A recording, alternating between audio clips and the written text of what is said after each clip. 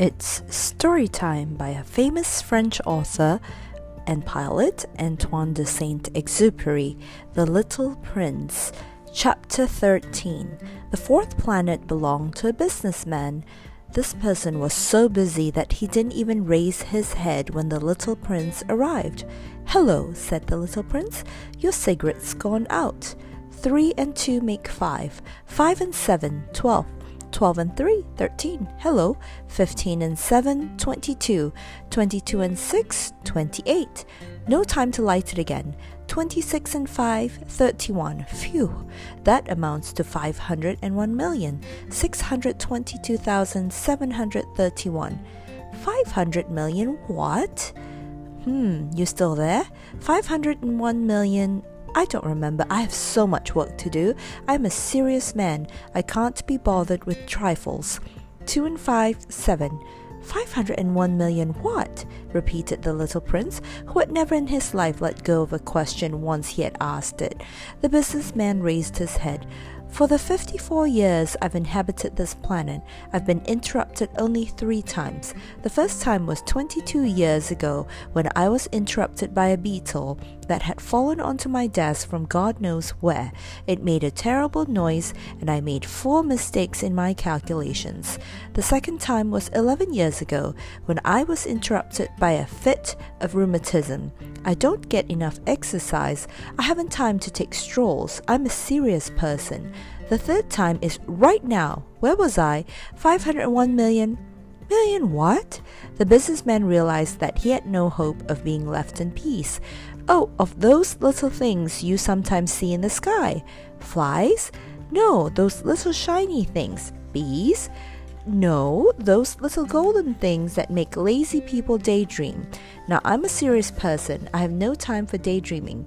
"Ah, you mean the stars?" "Yes, that's it, stars. And what do you do with 500 million stars?" 501,622,731. I'm a serious person, and I'm accurate. "And what do you do with those stars?" "What do I do with them?" "Yes, nothing. I own them." "You own the stars?" "Yes, but I've already seen a king who..." "Kings don't own, they reign over. It's quite different." "And what good does owning the stars do you?" "It does me the good of being rich." "And what does it do you to be rich?" "It lets me buy other stars if somebody discovers them."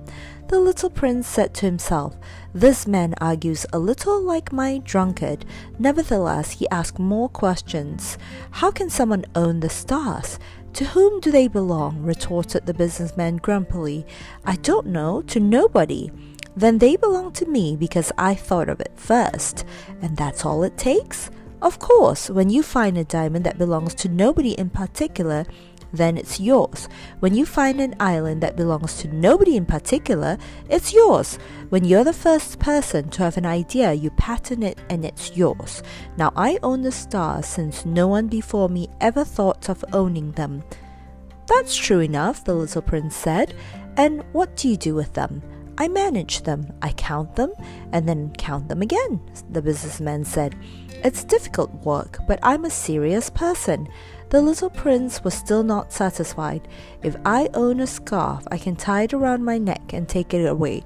If I own a flower, I can pick it and take it away. But you can't pick the stars." "No, but I can put them in the bank." "What does that mean?"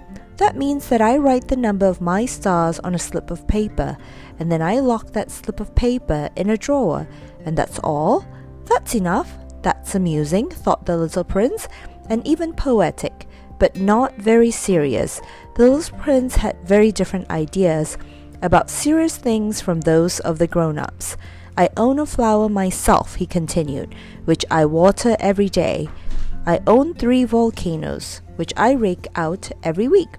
I even rake out the extinct one. You never know, it's of some use to my volcanoes, and it's useful to my flower that I own them. But you're not useful to the stars." The businessman opened his mouth, but found nothing to say in reply, and the little prince went on his way. "Grown-ups are certainly quite extraordinary," was all he said to himself as he continued his journey.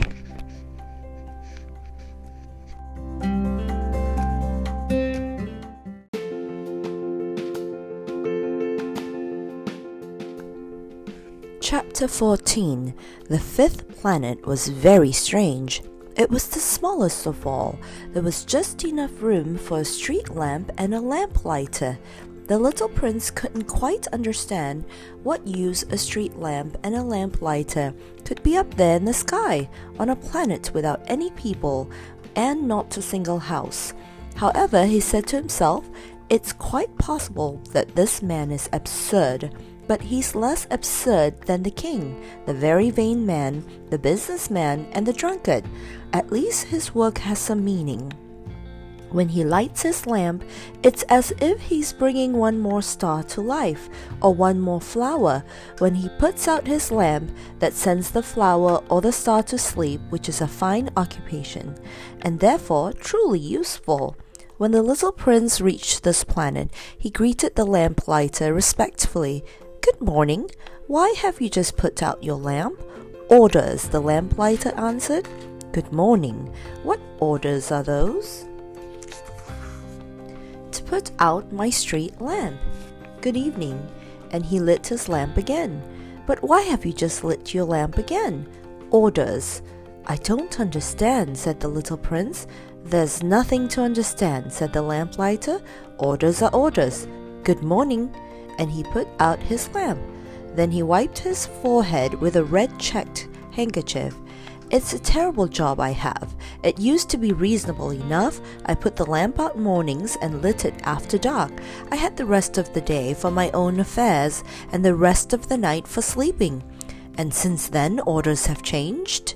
"Orders haven't changed," the lamplighter said. "That's just the trouble. Year by year, the planet is turning faster and faster, and orders haven't changed. Which means that now that the planet revolves once a minute, I don't have an instant's rest. I light my lamp and turn it out once every minute." "That's funny. Your days here are 1 minute long." "It's not funny at all," the lamplighter said. "You and I have already been talking to each other for a month."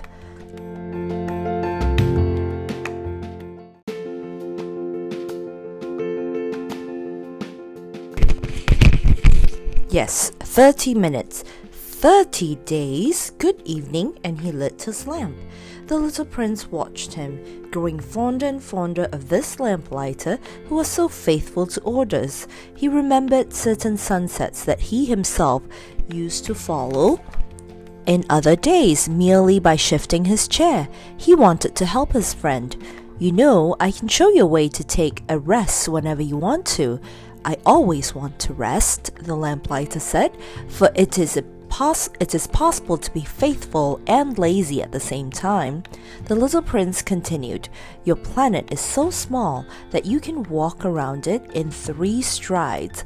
All you have to do is walk more slowly and you'll always be in the sun. When you want to take a rest, just walk and the day will last as long as you want it to." "What good does that do me?" the lamplighter said, "when the one thing in life I want to do is sleep?" "Then you're out of luck," said the little prince. "I am," said the lamplighter. "Good morning," and he put out his lamp. "Now that man," the little prince said to himself as he continued on his journey, "that man would be despised by all the others, by the king, by the very vain man, by the drunkard, by the businessman. Yet he's the only one who doesn't strike me as ridiculous. Perhaps it's because he's thinking of something besides himself." He heaved a sigh of regret and said to himself again, "That man is the only one I might have made my friend, but his planet is really too small. There's not room for 2. When the little prince dared not admit that he most regretted leaving that planet because it was blessed with 1,440 sunsets every 24 hours. Chapter 15. The sixth planet was 10 times bigger than the last. It was inhabited by an old gentleman who wrote enormous books. "Ah, here comes an explorer," he exclaimed when he caught sight of the little prince, who was feeling a little winded and sat down on the desk. He had already travelled so much and so far. "Where do you come from?" the old gentleman asked him. "What's that big book?" asked the little prince. "What do you do with it?" "I am a geographer," the old gentleman answered. "And what's a geographer?" "A scholar who knows where the seas are, and the rivers, the cities, the mountains, and the deserts." "That is very interesting," the little prince said. Here at last is someone who has a real profession, and he gazed around him at the geographer's planet. He had never seen a planet so majestic. "Your planet is very beautiful," he said. "Does it have any oceans?"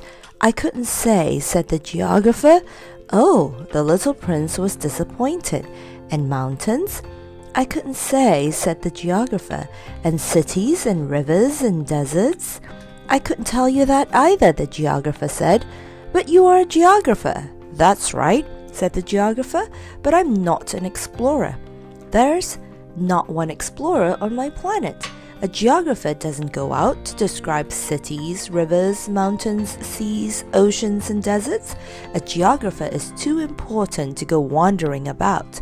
He never leaves his study, but he receives the explorers there. He questions them and he writes down what they remember, and if the memories of one of the explorers seem interesting to him, then the geographer conducts an inquiry into that explorer's moral character." "Why is that?" "Because an explorer who told lies would cause disasters in the geography books, as would an explorer who drank too much." "Why is that?" the little prince asked again. "Because drunkards see double, and the geographer would write down 2 mountains when there was only 1. "I know someone," said the little prince, "who would be a bad explorer." "Possibly. Well, when the explorer's moral character seems to be a good one, an investigation is made into his discovery." "By going to see it?" "No, that would be too complicated. But the explorer is required to furnish proofs. For instance, if he claims to have discovered a large mountain, he is required to bring back large stones from it." The geographer suddenly grew excited. "But you come from far away. You're an explorer. You must describe your planet for me." And the geographer, having opened his logbook, sharpened his pencils. Explorers' reports are first recorded in pencil. Ink is used only after proofs have been furnished. "Well," said the geographer expectantly. "Oh, where I live," said the little prince, "is not very interesting. It's so small. I have 3 volcanoes, 2 active and 1 extinct. But you never know." "You never know," said the geographer. "I also have a flower." "We don't record flowers," the geographer said. "Why not? It's the prettiest thing." "Because flowers are ephemeral." "What does ephemeral mean?" "Geographies," said the geographer, "are the finest books of all. They never go out of fashion. It is extremely rare for a mountain to change position. It is extremely rare for an ocean to be drained of its water. We write eternal things." "But extinct volcanoes can come back to life," the little prince interrupted. "What does ephemeral mean?" "Whether volcanoes are extinct or active comes down to the same thing for us," said the geographer. "For us, what counts is the mountain. That doesn't change." "But what does ephemeral mean?" repeated the little prince, who had never in all his life let go of a question once he had asked it. "It means which is threatened by imminent disappearance." "Is my flower threatened by imminent disappearance?" "Of course. My flower is ephemeral," said the little prince to himself, "and she has only 4 thorns with which to defend herself against the world, and I've left her alone where I live." That was his first impulse of regret, but he plucked up his courage again. "Where would you advise me to visit?" he asked. "The planet Earth," the geographer answered. "It has a good reputation." And the little prince went on his way thinking about his flower.